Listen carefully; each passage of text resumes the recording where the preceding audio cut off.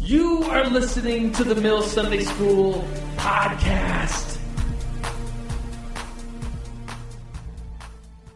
Mark 10, 6 through 9. These are the words of Jesus. Raise your hand if you're at Mark 10. Anybody there yet? Okay, I'll give you another second. It's in the New Testament, Matthew, Mark, Luke, John, and so turn to Mark 10.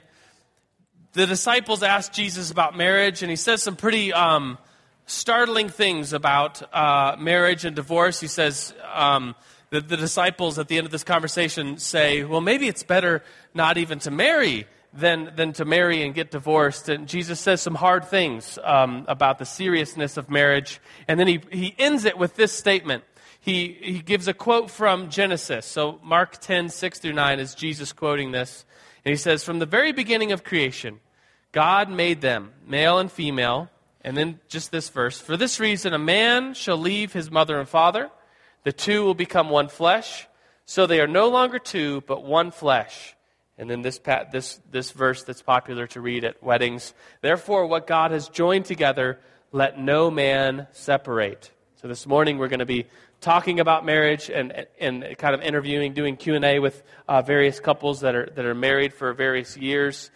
And to preface this, to kind of conclude this month, as we've been talking about marriage and relationships, friendships, dating this whole month, what we're doing here is very important. Marriages, relationships are of the utmost importance. You could listen through the podcast, and we prefaced it by, the idea that God is himself in triune being, and how he has community with himself, and he created us in his image, and need for community, friendships, relationships that are long-term, lifelong. So let's pray as we begin Sunday school. Lord, we bless your name. We thank you for what you're going to do this morning. We thank you for what you're doing in our lives. God, every one of us, whether we're single, married, engaged, dating, Lord, we put our relationships in your hands, Lord. Lord, we give them over to you, and we say, be glorified in how we treat our friends, how we do our dating, how we do marriage. Lord, be glorified, so much so that people will look at the way we do relationships and glorify your name and thank you that you are alive and living and active inside of us. So we praise your name, Jesus. We worship you and praise you. And everybody screamed, Amen. All right, well, we're in this series on relationships.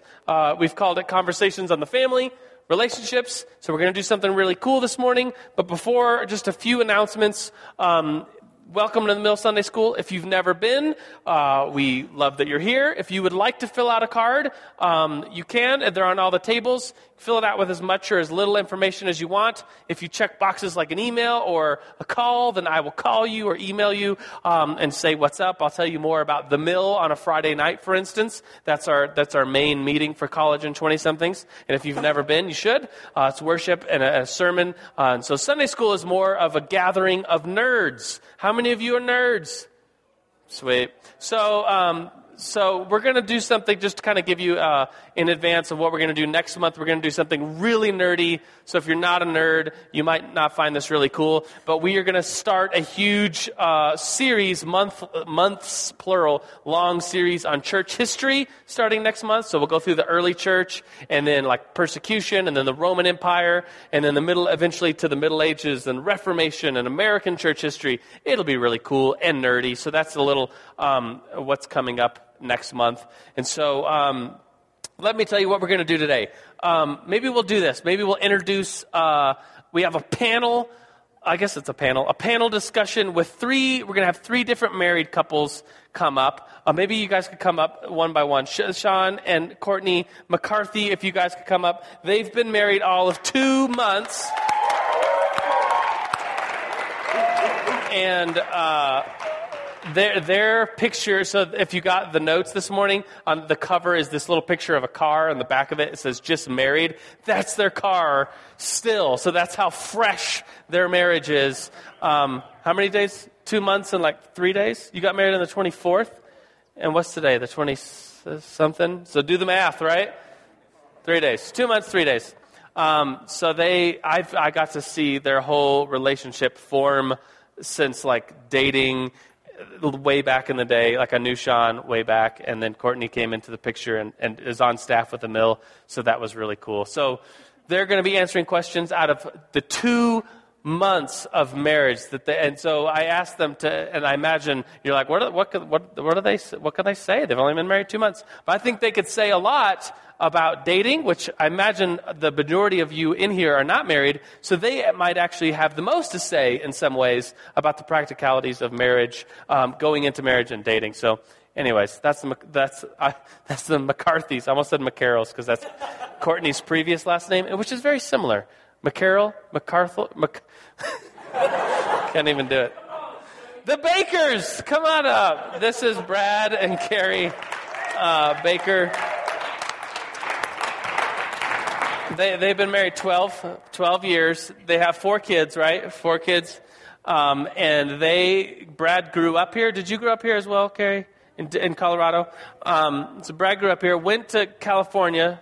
Is that where you met then? Okay, I don't really know. Maybe some of their story will come out. And Brad worked at Saddleback Church, and he has spoken here at the Mill Sunday School, I think, 2 times now. And so you already know Brad. Here's his wife, Carrie. So they're going to be answering questions and hopefully giving a really cool perspective on like a marriage that has lasted 12 years. And so pretty cool. And then finally, David and Becky Grothy, if you guys can come forward. They've been married 36 years. I'm trying to think over the many years of Sunday school. You guys have probably spoken 3 or 4 times with us, and at the mill a couple times. They are, if you don't know, Daniel Grothy, our mill pastor's mom and dad, and they have a wonderful marriage, and I'm excited to have Q&A with them. So welcome to the panel. So here's what we're going to do. I have questions that you guys asked last week, some really good ones, maybe enough to go around, but I thought it would be cool because some of you weren't here 2 weeks ago when we did this Q&A, and so if it could be cool to answer questions on the fly, fresh questions. So you're going to get questions. You're going to write some questions, maybe 1 or 2 per table. I want you to talk about it and ask questions not as individuals, but more as a table. This is like a photo op. For the Facebook. We have a Sunday School Facebook page that you should like. So anyways, it's for that. So here's the discussion question, and then we will jump right into it. So discussion for you guys, and you guys just get to chill for a minute. What questions do you have for these Christian couples that have been married for various years, so you can address the Grothys or the Bakers or the MacArthurs individually? Or you could ask a question. So I'll be taking your questions and like giving it to them. Like, oh, this question's for the young couple. This question's for the Bakers, whatever. And giving it to them. Or you could ask questions for all of them. So take like 1 or 2 minutes very quickly. Meet each other at the table. Then either do 1 or 2 questions as a table. Write them down. So ready, get set, go. Let's get started, shall we? So maybe I'll give you a... I'll give the couples an easy question maybe to begin with, which is maybe how did you meet? In a brief, summarized portion. Maybe we'll hear the story from the guys or whoever wants to share. That would be, yeah, whoever would like to share. Grothys, would you like to start us off? Just a snip for those of us that don't know you, a snippet of how you met. We tested the mic right before this. I'm blaming myself. Got it. We met when at Oral Roberts University. Yay, ORU. And our freshman year, we met at 18, and you were 18. We were both 18, and we started dating about 6 months later, dated for 3.5 years, and got married.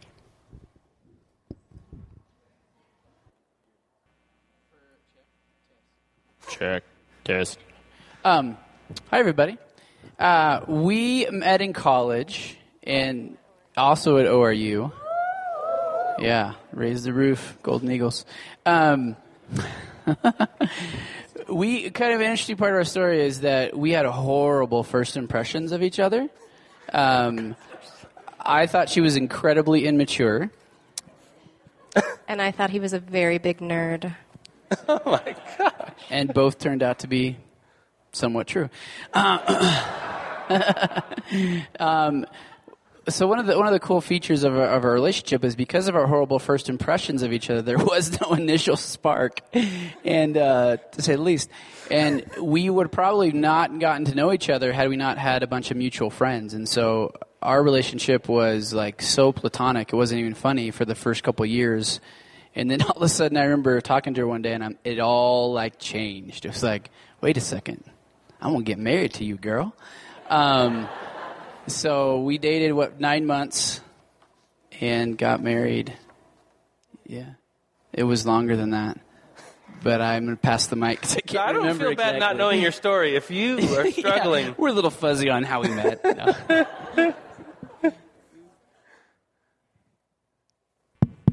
It works. We have a very, very long story, so please get comfortable. I pursued Courtney for the longest of times, and I think I asked her maybe a total of 5 times, like if we were dating or if she liked me or if we could date. And that was over a course. We went on one date in November of 2010. And then we didn't start dating until November 5th of 2011. So I technically pursued her for a year, but there's A year of pursual before Yes. you even dated. Yes. Wow. So there's she's not the bad person, by the way. But there's lots of small details that go into it and things. But that's basically the gist of it. Oh, we met at the mill. Good. Hooray. Courtney, do you want to add anything to that?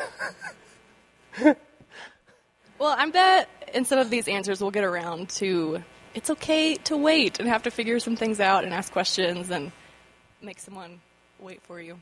But yeah, we met at the mill, kind of similar. I mean, through friends, just having a friendship and letting that blossom into more. So, Good. Yeah. All right. Well, I have a few questions, and then you guys could feel free to pick questions that you think are appropriate or fun or inappropriate. That's fine, too, if you want to answer some of those. But here's one that I've seen a couple times, and this stacked from 2 weeks ago, and then I saw it, I think, twice already. And so what's one thing, an issue in marriage that you didn't discuss before marriage but should have, like either in your dating or engagement, an issue that you wish you would have discussed before marriage? So as like advice to all of us, like something that we should be discussing that maybe we wouldn't with someone that we're dating or engaged to or not dating.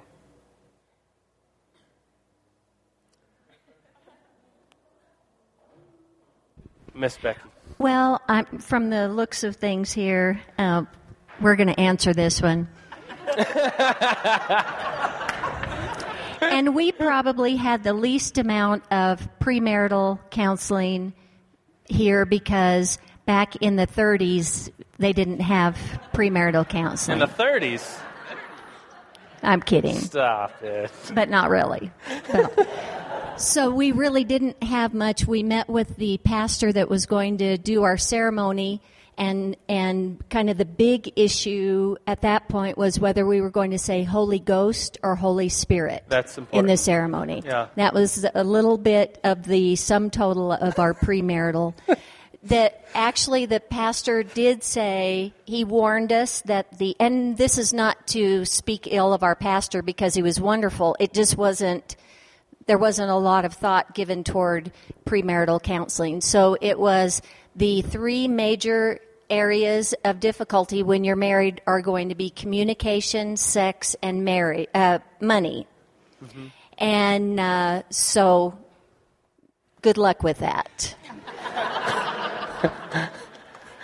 Really, that was kind of about he just kind of warned us that those were going to be 3 things. We didn't that talk we were about going. them. We didn't talk about it. It was just like, just so you know, these are going to be the 3 areas, and I think that's probably accurate. The week before our ceremony, I was traveling from Tulsa to northern Idaho to get married, And my buddy was from Colorado Springs, so the first stop along the way, 36 years ago, was Colorado Springs. And then I was going to get up the next morning and drive on, get married 5 days later. His father happened to be a chaplain across the street, the Protestant chaplain at United States Air Force Academy, and so we pulled in really late after a 10, 11-hour drive. Chaplain's quarters, I got up the next morning, and Chaplain Byram was cooking breakfast. I was getting ready to pack the car and head on to Idaho. And he says, "So, David, you're getting married?" I said, "Yes, sir, this Saturday." He said, "Have you and Becky decided not to get a divorce?" And I thought, well, we've been dating for 3 years. We'll get married this Saturday, Chaplain. He said, great. Have you decided not to get a divorce? I said, well, we really love each other. And he turned around and picked up the cereal spoon that was on the table. And he said, if this spoon is divorce and it's still on the table after next Saturday, it can become one of the options of resolving your marriage problems.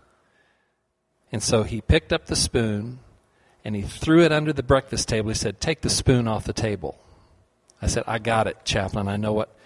See, now Becky and I had, for 3 years, we talked about a lot of things and we just assumed we love each other. We'll never get a divorce. But we'd never specifically addressed it. So he said, "Great, have a good wedding." He served breakfast and I left. I drove to Idaho, and about 14 hours later, I knocked on the door. They've been waiting for me to get there, and I met the whole family at the door, and I looked at Becky and I said, "We need to talk."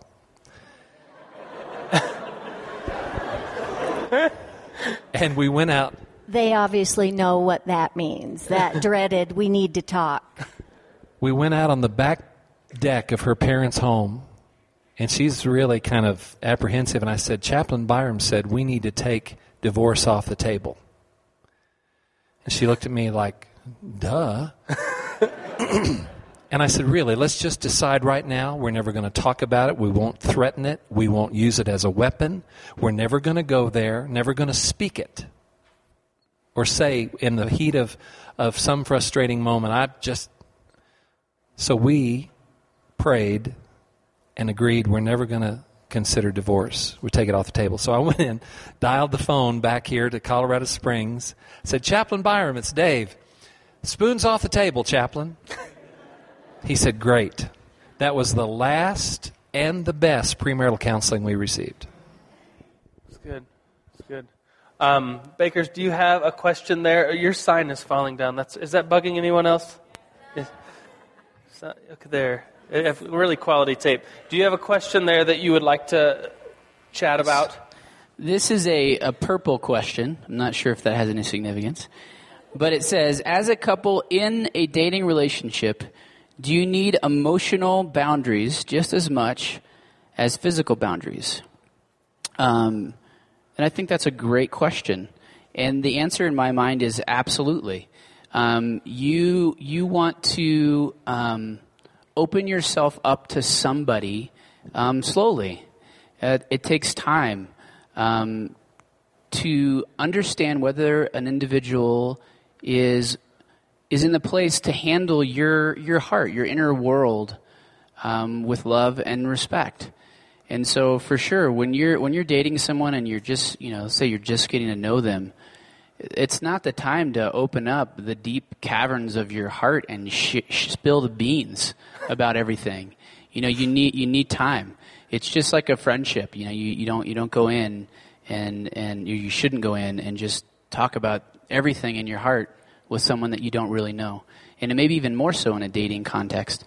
So you really need time to see someone's character before you sharing your inner world with them. And Carrie and I have always been a huge fan of doing as much group dating as possible, in the sense of if you're interested in someone, they're interested in you, and you're still getting to know them.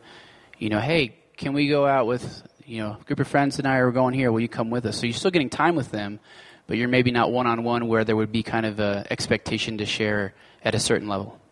No, I was just going to say, when he says group dating, that doesn't mean dating a whole group of people. It just means as much saying as you no. can, spend your time together in groups. That's really how our relationship started, and it was a very safe way to develop. I got to see how he was with other women. I got to see how he was with other men. I got to see how he treated older women and older men, and so I got to see him in all kinds of contexts, and that's where our safety developed. And so then when it was he and I, there was already a lot already established, so I felt like we could start sharing our hearts. So.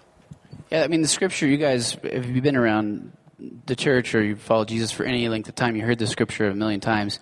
Guard your heart, for it's the wellspring of life. There really needs to be a great measure of caution with your heart. It's huge. So yeah, take time, get input of other people. Don't be closed off or full of fear either, but take the time before you start sharing your inner world with people. That's good.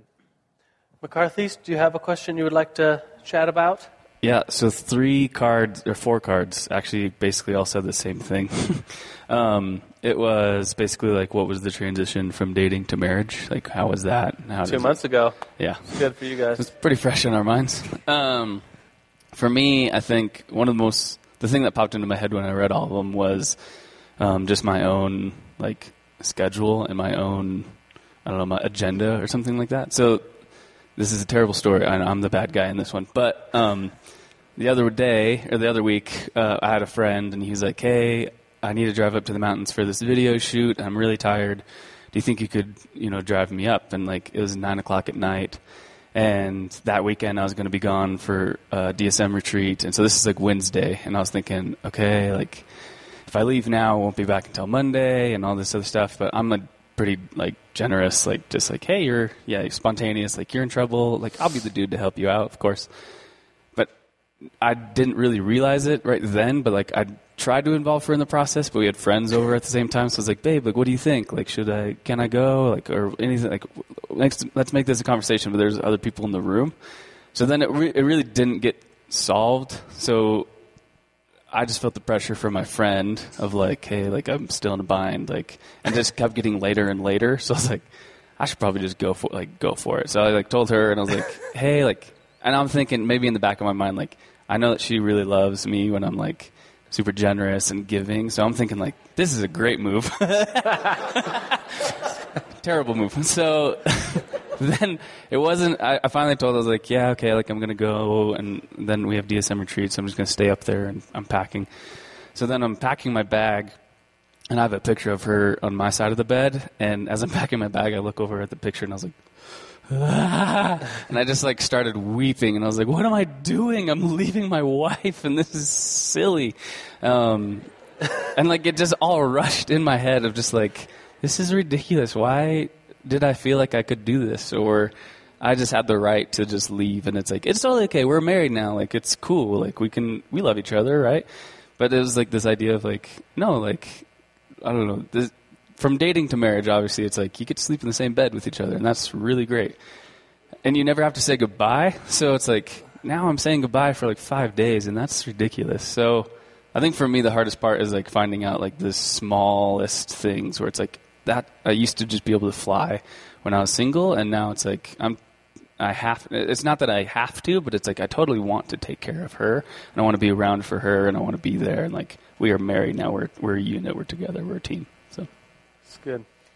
Yeah, I think piggybacking off of that, I didn't know he was going to share that story, but getting married, you do say no to a lot of things that you could have said yes to in dating, but you're saying yes to a lot of really amazing things at the same time. So I think being single, the things that you would have said yes to were great things, but they're probably things you're going to say no to in marriage, just with late night hangouts or spontaneous road trips or anything that makes being single so great. But it just changes when you add someone else and factor in feelings and what you're trying to make together. But back to this question, so transitioning from dating to married life, for me, I think that the biggest transition has just been in my mind these ideals with reading books and taking premarital and talking with people and thinking, I am going to make a meal every night and I am going to do X, Y, and Z as a married woman, and then getting into that and just realizing it is messier, and I am ingrained in doing a certain thing a certain way, and it takes time to change and be someone who thinks of putting crock pot meals together every night. But I think just giving yourself grace mentally in that transition too, because it isn't just going from being single and knowing how you want to act as someone when you're a wife or when you're a husband and then just doing that instantly. So I think the biggest transition is having grace for the learning curve for us. That's good. Yeah. Here's a question that anybody can answer or speak to. What has been the hardest part of being married that you have found? And if you could give one piece of advice before someone gets married, what would it be? Maybe the Grothies would say, take divorce spoon off the table. But what else would you say, or what would the Bakers or the McCarthys add to what has been something that has been hard in your marriage? And so what would you say to people on the precipice of getting married? What would you say as advice?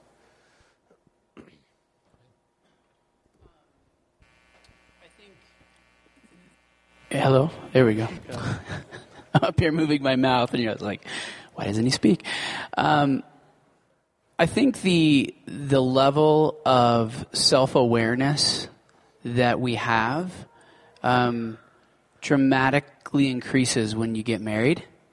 You can think that you're in one place as a person, level of health in any area of your life, and then the intensity of the marriage begins to reveal things about you, some that are good. You're like, oh, wow, this is a cool part of my heart, but a lot that needs the Lord's attention. And so I think that was probably the biggest thing for Carrie and I, is what our marriage revealed about us and how we were going to respond to the things that we saw. So like in individually, ourselves. like what you see, what Brad sees about Brad's self changed. Yeah. I think Carrie and I came into marriage very much thinking, oh yeah, every marriage is going to go through ups and downs and hard times, but we're the exception to the rule. I mean, look at the homes we grew up in and the schools we went to, and like we're going to be good. Like we may have like a little argument over like what ice cream we get at the store, but. And then, it was like, wow, there was just so much that God unearthed in us. And it was very extremely naive for us to think that way, because we're in process, right? We're both now and not yet. God says we're holy. God says we're saints. God says we're His children. God says we're pure. That's the reality. But in the same sense, we're a now people, but we're not yet people. We're in process. And that's very much true of the marriage relationship. So the biggest thing I would say, one of the big things I would say if you're, before you get married, is just be ready for that. Be ready for marriage to refine you. Marriage exists. Marriage can make you full of joy, but it exists primarily as a tool for God to refine your heart and make Him look more like you, and that usually involves some intensity, right? Some heat. So. Brad just used the term self-aware.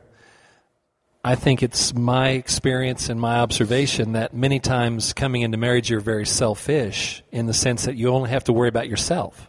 You've never had to take into account, I'm becoming one. The scripture you read, the two shall become one. Sometimes it's not just that easy of joining two lives. It's sometimes the collision of two histories that come together, that have to be worked through, and motivations. And so I think the question here, what's been the hardest part of marriage, I think, is becoming selfless rather than selfish.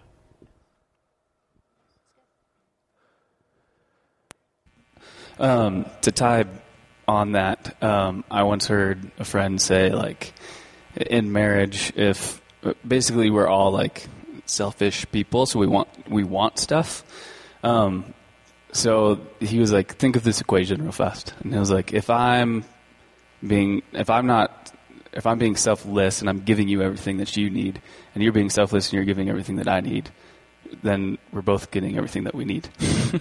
Instead of just thinking like, I continue to need this, we're filling each other up constantly, basically. So I think it's tying back. Something else that came to mind was study after study has shown that the longer you're married, the more satisfied you are in the marriage in general. And so I think one of the challenges for people that are just getting married is to say, oh, this isn't what I wanted or I expected.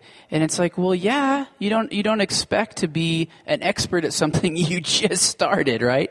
And so this idea that if you stick with it, the Lord begins to sweeten the marriage more and more and more. And there's more bonding, there's more connection. And with the Lord, even when you go through what feels like hell as a married couple, God uses that to bond you together and to create greater oneness. And so the first, season of marriage or chapter of marriage, people give up on it and they don't realize they're laying the foundation for what will become a marriage that's very satisfying and honoring to God and tells the story of God's power and redemption. So that's good. I have a question here that I think is like trying to gauge or navigate like protecting your marriage, specifically from adultery, protecting your marriage's sexual relationship. And so it says, the specific question, it's quite long, but I'll paraphrase, like, how do you treat relationships with the opposite sex? So now that you're married, do you have friends of the opposite sex? Well, on what level, and how do you, in some ways, protect that from adultery or an affair? So maybe a deeper question, but I saw a few questions like that. So does anyone want to start us on that? Right after we got married, Dave had a friend, very close friend and roommate from ORU, and he would call our house. That was when there were landlines. You don't know what those are, but no. They plugged into the wall and had a curly cord that you could only walk 10 feet. Wow, 10 feet. That was a long extension. Yeah. So anyway, so he would call, and if I would answer, he would just say, "Is Dave there?" And the first few times it wasn't a big deal to me, but then I felt like, I'm here. So maybe you want to say, "Hi, Becky, is Dave there?" And at least just acknowledge me. It felt a little bit more like an answering service rather than his friend's wife. So, I felt like he was my friend too, but anyway, it was just a little, it kind of said something to me. Maybe I was oversensitive, and probably so, but he did have a hard time adjusting to, now it was Dave and Becky, and so the time together was going to look a little bit different. So we just kind of, and it wasn't anything where we said, okay, this person's not going to be our friend, and this person is, and these two are, or he's married so he can. It just kind of naturally resolved itself, and he's one of our very best friends as a family today. But some of those things kind of just take a little bit of time for resolve, and we also, our friends are mutual friends. I don't have male friends that are my friends that aren't our friends. And it's not a weird thing. It's not a suspicious. It's not I might commit adultery if I have a male friend. It's just, although I might. I mean, I wouldn't, but people do. But I just wanted to clarify that. Why are you laughing? I would never do that. I don't know why they're laughing. But I don't want to be holier than thou. Yeah. It happens. Yeah. So our friends are our friends, and your friends are my friends, and my friends are your friends. Everybody. And setting some standards. We don't go in the car. I mean, for 36 years, I don't get in the car with a woman to go to lunch, even though I'm going to go have a business meeting. And she doesn't get in the car with another man to go somewhere, because it's one thing to know what your motives are. It's another thing for appearance, to avoid the appearance of something that looks inappropriate. But it's very practical. I'll get in the car and go to lunch with Pastor Christina and Pastor Susie and Pastor Yvette, but I always try to take Pastor Mel too. So we have to kind of put some practical application to just guard, because there is an enemy of our soul, and the Bible says he comes to steal, kill, and destroy, and we're a target as much as the next person is, so we want to be on guard. Pastor Brady did a teaching a few weeks ago, and I don't know if any of you guys heard it, but it was like how affairs happen. Mm-hmm. And he talked about what creates intimacy is unhurried conversation. And I certainly do not want to be creating that kind of intimacy with anybody but Brad. And I want to make sure I'm having lots of unhurried conversation to develop intimacy with Brad. But I would really not ever engage that with any other men outside of Brad. If I'm talking with another man, like at a social thing, like Brad's in the room, like I would never go off and have, sit down and tell me your heart, tell me what's going on. That right there can just start things down the wrong path. So we're very careful with how we interact with the other sex and how we do things. Like we said, we would never go, and he would never go meet a woman for coffee. Well, it's a counseling thing. We would never do that. He would always refer her to another woman. Or likewise, I would never go and have any kind of unhurried conversation like that with a man. So I liked that way of putting it. Good.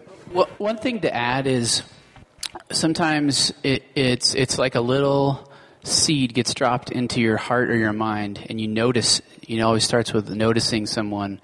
You're like, oh, they're really nice and they're attractive.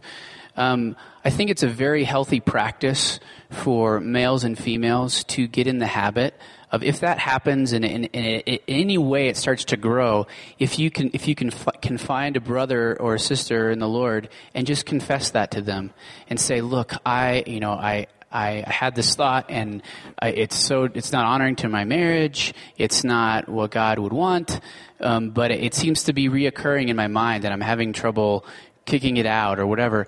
And just say, this is what happened. This is the person. Will you just pray for me?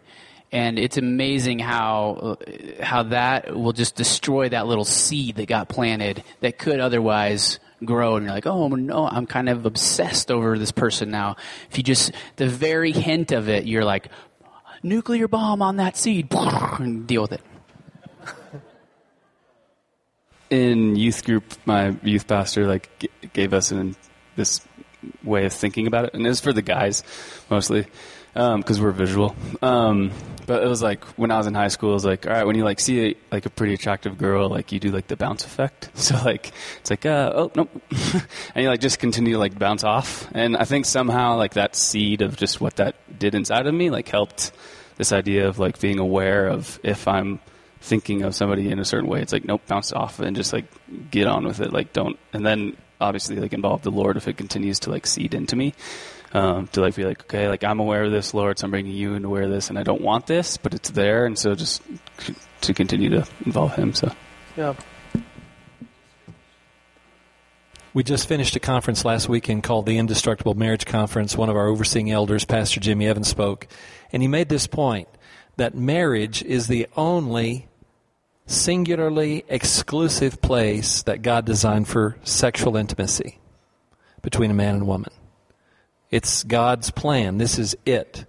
And what we were hearing just a minute ago about long, extended conversations, I want to say this. Emotional intimacy is as necessary and many times more necessary in a marriage, emotional intimacy, than sexual intimacy is. Although it is the exclusive place for that, emotional intimacy, when it's fostered and developed, makes the sexual intimacy even more meaningful and more satisfying. So I guess I'm speaking for everybody here, but I would rather know that my wife is listening and I'm listening to her. The given part of marriage is the exclusive. This is our exclusive, secret, passionate garden for our sexual expression.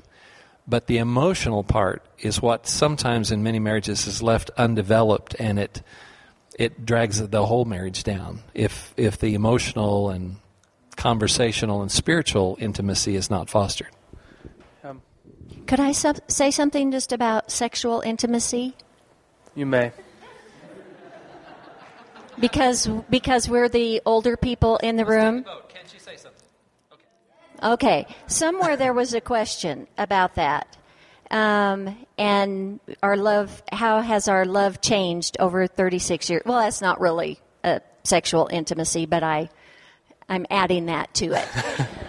So just real quick, I will just say that when we got married, I thought, that first year, I would look at people who were 20 years older than me and think, oh, bless their hearts. They just they don't even remember when sex was wonderful. They're so old. And so I want to dispel that and give you all some encouragement and anticipation for the future, that it just gets more and more wonderful the longer you're married, and the because of the emotional closeness, but also just treasuring each other more, weathering the storms that you've weathered, learning and loving each other and understanding each other, even physically. So just those of you who are married a few years and are thinking this is probably as wonderful as it's going to get, I just want to let you know, hold on to your hats, because it just gets better and better and better. All right? All right. Good. We got to go now. Well, we have like 8 to 10 minutes left. I would love for each of you, maybe starting with McCarthy's, pick one of I know you have quite a few questions up there, but pick one of the questions. Or maybe there's not a question, but you came thinking like, I want to talk a little bit about this, or you could talk a little bit about this or that. So maybe starting with the McCarthy's, we'll work our way to the Grothies and answer or talk about one of the things that you wanted to talk about here. Okay, I'll just be really fast, but I'll let you answer another one. But there was a card that said, "Where were you wrong with your beginning expectations of marriage?" Say it again. Where were you wrong with your beginning expectations of marriage? Expectations of marriage. Yes. Where were you wrong? Yeah. So I think my wrongness was thinking that she knew me better. So there's like certain things where it's like, no, I don't like yogurt. I didn't know that. Why either. did you not know that yet? There's the tiniest of things that just continue to do that. But I'm learning, like, you don't know me the best that I know me, and there's just things where it's like, you're obviously still learning to know me. Marriage is not the complete, like, all right, we've gotten to marriage, and so we've gone through everything with dating. We know about everything. We've talked about everything. So now that we're married, we basically just live with each other and we get on with it. But there's still like this learning, and I'm assuming all the way to 36 years, like there's always learning. So I think that's one of my things. Okay, I had a card that I really liked, so I'm just going to go off of it. How do you stay content in the years before you get married? I think, it obviously is very fresh for us because we were single technically 2 months ago, but I'm really grateful for my parents because my whole life, and especially when I was old enough to kind of make decisions on my own, they really encouraged adventure and just taking risks with where you go and what you do, and mission trips and bungee jumping and crazy stuff like that. And I see that with Sean as well, that he took a risk in moving to Missouri and helping with a church plant. And I'm originally from Texas and moved here on somewhat of a whim. So I think being content in the years before you get married is knowing that they are such a short, beautiful amount of time. And especially for girls, I had someone one time explain that if you look at this whole spectrum of your life, most likely you're under the covering of your parents from 1 to 18. And then there's these few little years in your 20s or maybe beyond that you are there's no umbrella right above you and you're making decisions. It's just you and the Lord directly. And then someday your husband will be your covering. But I think there's that little part of time where you really it's you and the Lord, and you're making decisions about your life, and you're going on adventures, and you're taking risks with where you go and with your heart and what you're good at and what you're not good at. So I think staying content is not the absence of dwelling on marriage and am I going to someday, but just realizing that being single is such a special, short amount of time, and to really harness that. So. That's good. This question is really cool. What things had to be spiritually in place in your personal life before you were ready to get married? That's a great question. I think it's a sermon all in itself to answer that question. But it kind of triggered my mind in a direction I think is huge, and that is committing to fostering a teachable heart is just absolutely huge, because when you see two people hunker down in their position and to begin to fortify and let's say in a conflict, and you say, I'm going to rally around people to defend my position against my husband, you really set yourself up in opposition to that person, and it can create craziness, versus just saying, God, make my heart soft and teachable, assuming the position of a learner, right? When we signed up to follow Jesus, we became his disciples. We became learners. And so that applies in every area of our life. And so that's been so huge, I think, for us to just continue to ask God, because it doesn't always come natural. God, give us humble, teachable hearts, because there's going to be a lot of things that we need to learn. And you start that even as a single person, of you making a commitment to really becoming a student of marriage. And, I love it when I see single people at marriage conferences. I'm like, yes, because you're already studying for what's coming, and you're preparing. And then to continue that same heart and attitude in the marriage itself goes a long, long way in the health and the wholeness when you're soft clay in the hands of the potter and the hands of the Lord to mold and shape you into what he wants. I didn't know unmarried people could go to marriage conferences. I didn't know. Absolutely. And just tagging onto that, we got several questions about what was the hardest time in our marriage, and I could definitely tell you all about that, but we don't have time. So I'll tell you that there have been some really, really, really hard times, crazy hard times. We've not been one of these couples that everything just worked out just beautifully for, and just everything. We've had to really, really work. And so what I want to say is it's okay to ask for help. Okay, so if you are in your marriage, it's kind of like sometimes like our car starts making a funny sound. We have to take it to a mechanic. We need a pair of outside eyes to kind of look in and say, you know what, this looks like it's not working well together. We spent over 3 years in counseling since we've been married, okay? We weren't one of these, let's go in and fix it in 6 months. We were a 3-year couple, okay?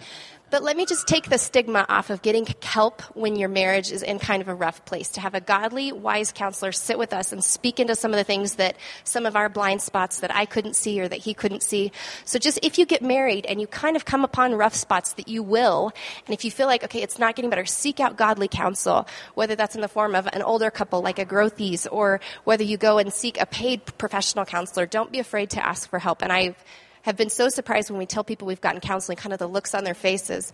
There's nothing wrong with asking for help, and especially when it's like godly counsel. So, that's good. Our question, I'll just take 1 minute. I'll take one, you can take one. How did you know she was the right one? We've shared our testimony here in Sunday school and at the mill on Friday nights, but I just say to young people who are not married, have a word from God before you get married. Now, a word from God doesn't necessarily mean audible, but it might. But have a very settled know that you know in your heart. It's not making a list of should it be Jim or should it be Bob. Jim is all of this and Bob is all of that, and Bob has one more than Jim, so it's going to be Bob. And some people kind of have a list, and it's okay to have a list if it's godly traits or whatever, but it's going to be difficult. You're going to have a lifetime of working to make your marriage succeed. So you have to dispel the, I wonder if I married God's person for me, by knowing before you get married. So it's not a light decision. It's not something to be casual about. So we encourage people, wait until you just absolutely know that you know that you know, and then you can fall back on that in the days to come. That's good. Yeah, I wanted to just kind of conclude with where we started out this month many Sundays ago reading this passage in Ephesians, reading the majority of the chapter and then closing with this verse. And it's a verse, or a set of verses that I read. I've done a few weddings as an officiant. And we read this passage about wives and husbands submit to one another out of reverence to the Lord, and wives to your husbands. And then it talks about how the wife is like the church, and how the man, the groom, is like Christ. And I always make the silly joke that the grooms, all you have to do is to be like Christ. And everyone's like, that's impossible. It's like, no, that's when a marriage works.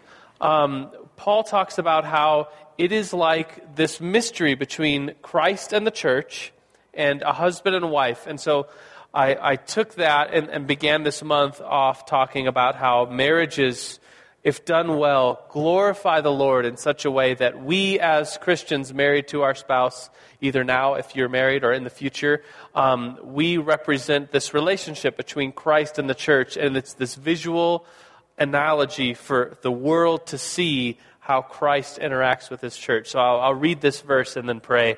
Paul says in Ephesians 5, for this reason, it's the same verse that Jesus quoted from Genesis, for this reason a man will leave his father and mother and be united to his wife, and the two will become one flesh. And then he says this, this is a profound mystery, but I'm talking about Christ and the church. So Jesus, we come to you in prayer, and we thank you. For many of us, it's the future of finding a spouse, the future of being married. For some of us, it's being married. And we thank you for that. We thank you that you've created us with this desire for another person in friendship, another person for a spouse, another person for intimacy. And Lord, we thank you for that you've made us wonderfully made in your image for relationship and community. And God, I pray that for those of us that are married or get married, Lord, that our marriages will be prepared and strengthened by your will and who you are, that we could in some way be this image of who you are to us as the church, that you, God, are totally sovereign and worthy to be praised. Lord, use us as your servants. Let us bless your name in every part of our life, including marriage. So, Father, Son, Holy Spirit, we thank you, we worship you. It's in your name that we pray. Amen. Thank you for listening to the Mills Sunday School podcast. You can find more information at www.themillonline.org.